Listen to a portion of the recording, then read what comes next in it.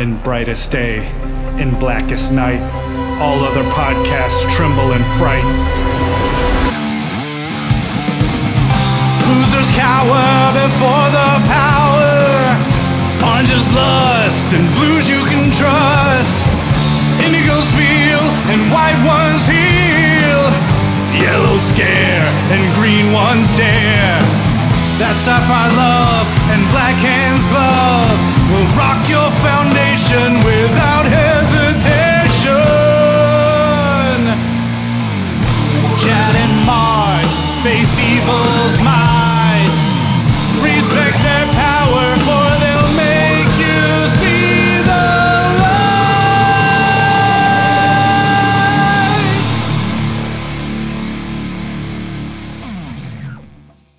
Hey everyone, this is Mark Marble from the LanternCast, and we're going to do another mini episode tonight. This is something I actually thought about or entertained the idea of doing last week, even though Chad and I had enough on our plate, and timing-wise it kind of worked out perfectly to do this on its own anyway, because it's something that, as a Rocky fan, this story has kind of been like building over the last month and a half.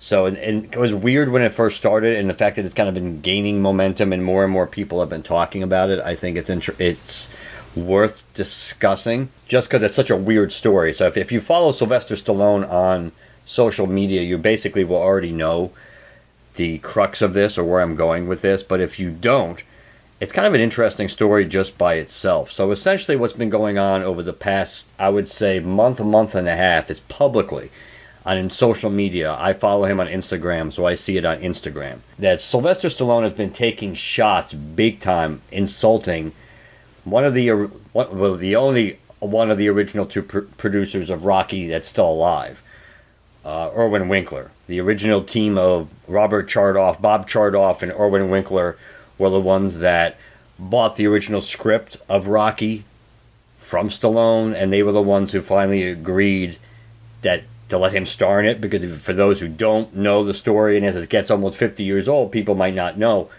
or remember how much of a real Rocky story the getting Rocky made was, because of the fact that Stallone was pretty much a struggling actor, and he wrote this script which everybody loved, but he insisted on starring in it, so he wouldn't sell the script to anybody unless whoever bought the script agreed to star him in the title role.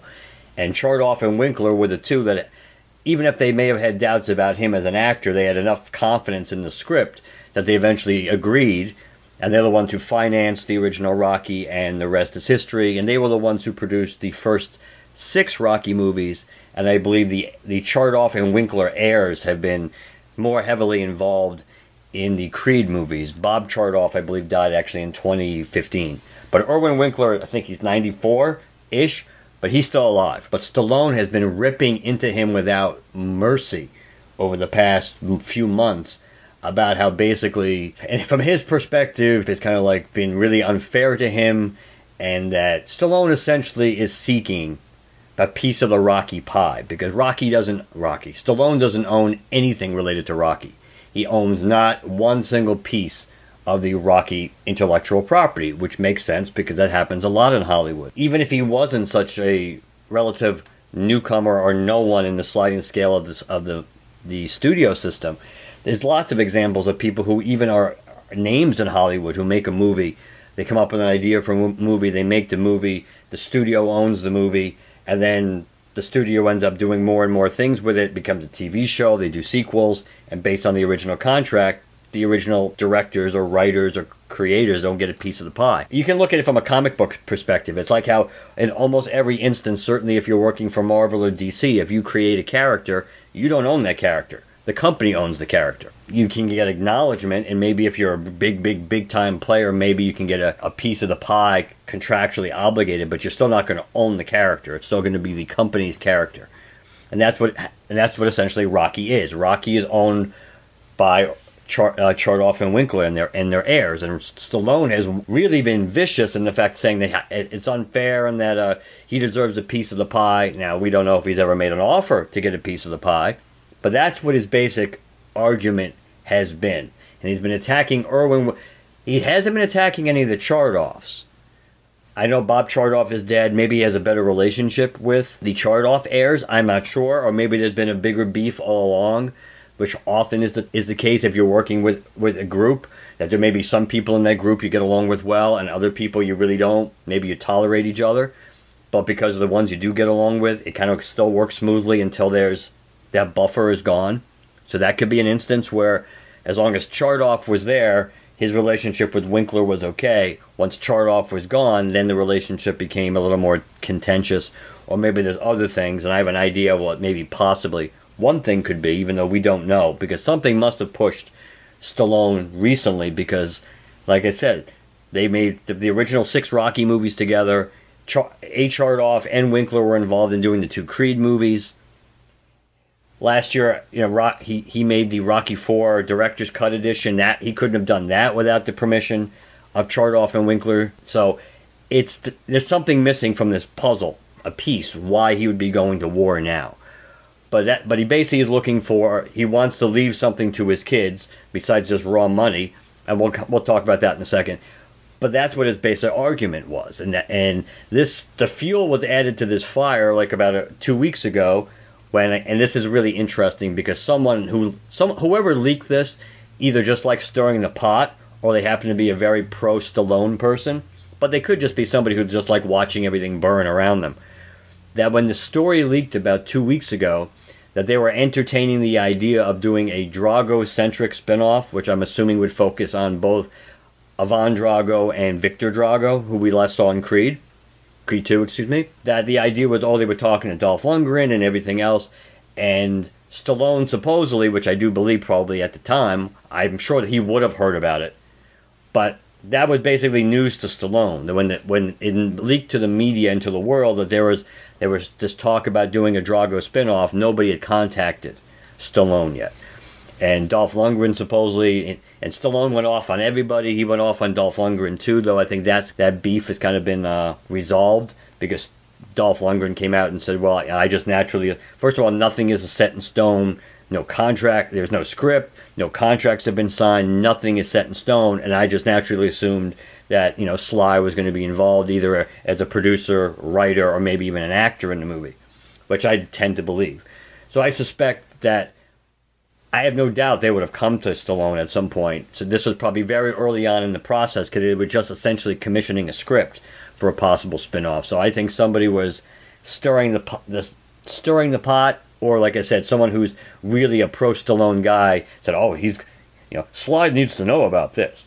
But either way, that's just poured a lot of gasoline on the fire, and he's just really, really, Stallone is going off on the deep end and attacking the whole Winkler family, which on one level doesn't make a lot of sense, because if your goal is actually certainly if you wanted them to quote unquote give you a piece, but even if you were willing to buy a piece or wanted to buy a piece, you constantly calling this 94-year-old guy like a vampire and calling the kids idiots and all these insults, that doesn't seem like a good way to bring somebody to the table, other than we know in the court of public opinion, if it's ever talent versus management, the majority of people, the laymen out there, always tend to side with the talent, regardless of what the specifics are.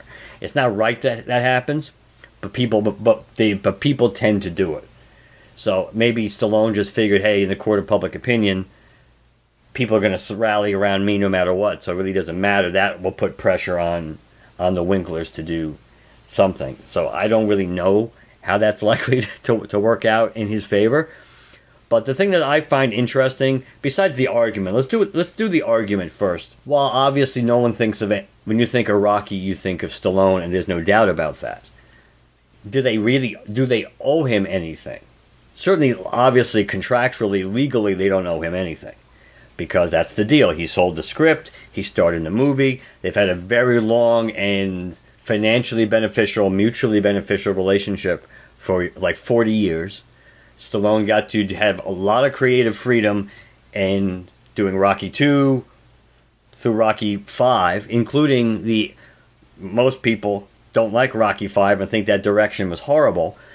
So other than Chartoff, Winkler, and John Avildsen, who directed Rocky V, stepping in and saying, "No, you're not going to kill Rocky in this movie," which was Stallone's original idea, And then Stallone came around to say, that's not a good idea. Let's not do that.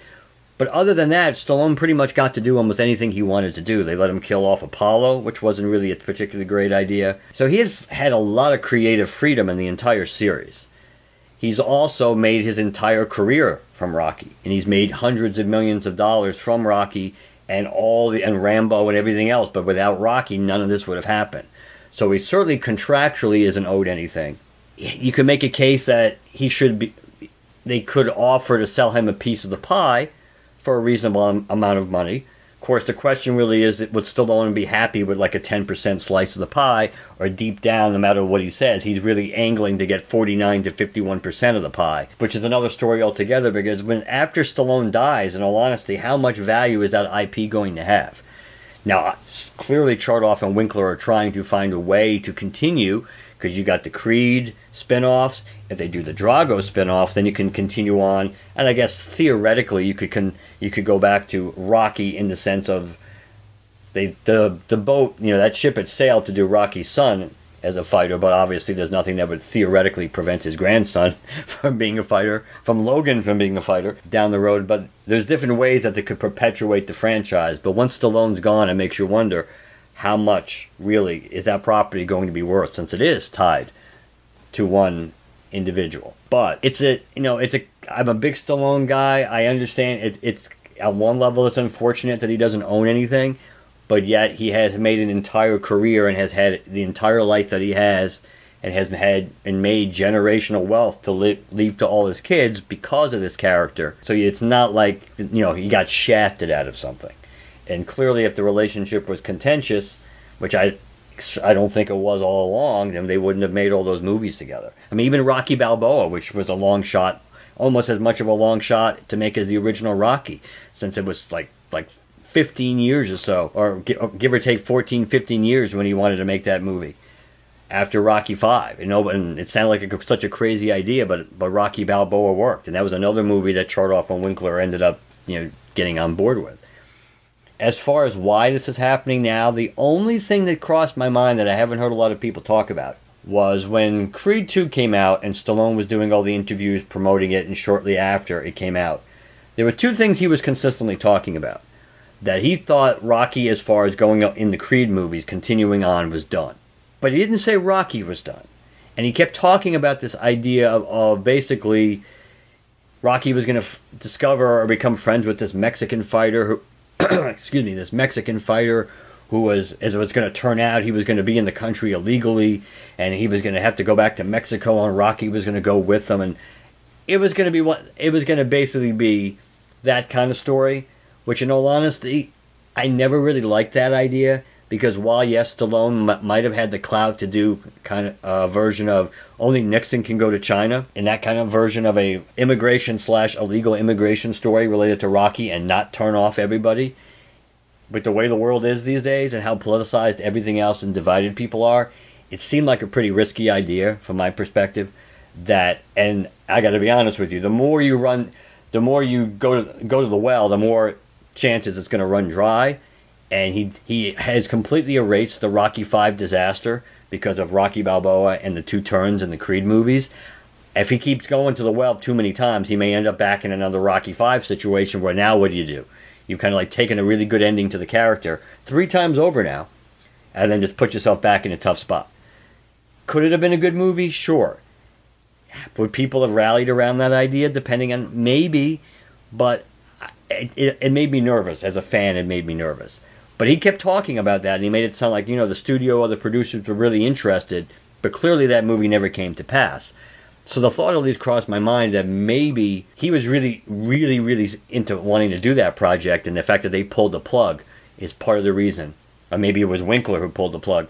Maybe that's the reason why there's some bad blood. Now that doesn't explain everything, because obviously he did the Rocky IV director's cut, unless the pulling of the plug on this potential other Rocky movie didn't happen until after that project was already underway and finished. Maybe that the official, shoveling dirt on that project didn't happen until like a few months ago. So then maybe that would explain it. But it's just a very, very weird situation, and seeing that usually you don't see people go to war publicly with studio heads or producers. And obviously Stallone has enough clout to do so, and he's at the stage in his career that, giving 0 Fs is fine if that's what he wants to do. And burning bridges is less important at this stage, but the timing still seems odd. And it's unfortunate because of all the good work, all the things that Chartoff, Winkler, and Stallone have done together. So I don't necessarily think, no matter how you slice this, it's like a one-sided thing that, yes, Winkler bad, Stallone good. It's like, and as some people pointed out, there's a little, there could be a little bit of karma here too, because most people know, again, if you know the story, that he got the idea to do Rocky from watching the Muhammad Ali Chuck Wepner fight. And when Chuck Wepner, because Stallone has put that out there publicly, and for a while, I think when Chuck Wepner was still fighting, he was being referred to like as the real Rocky.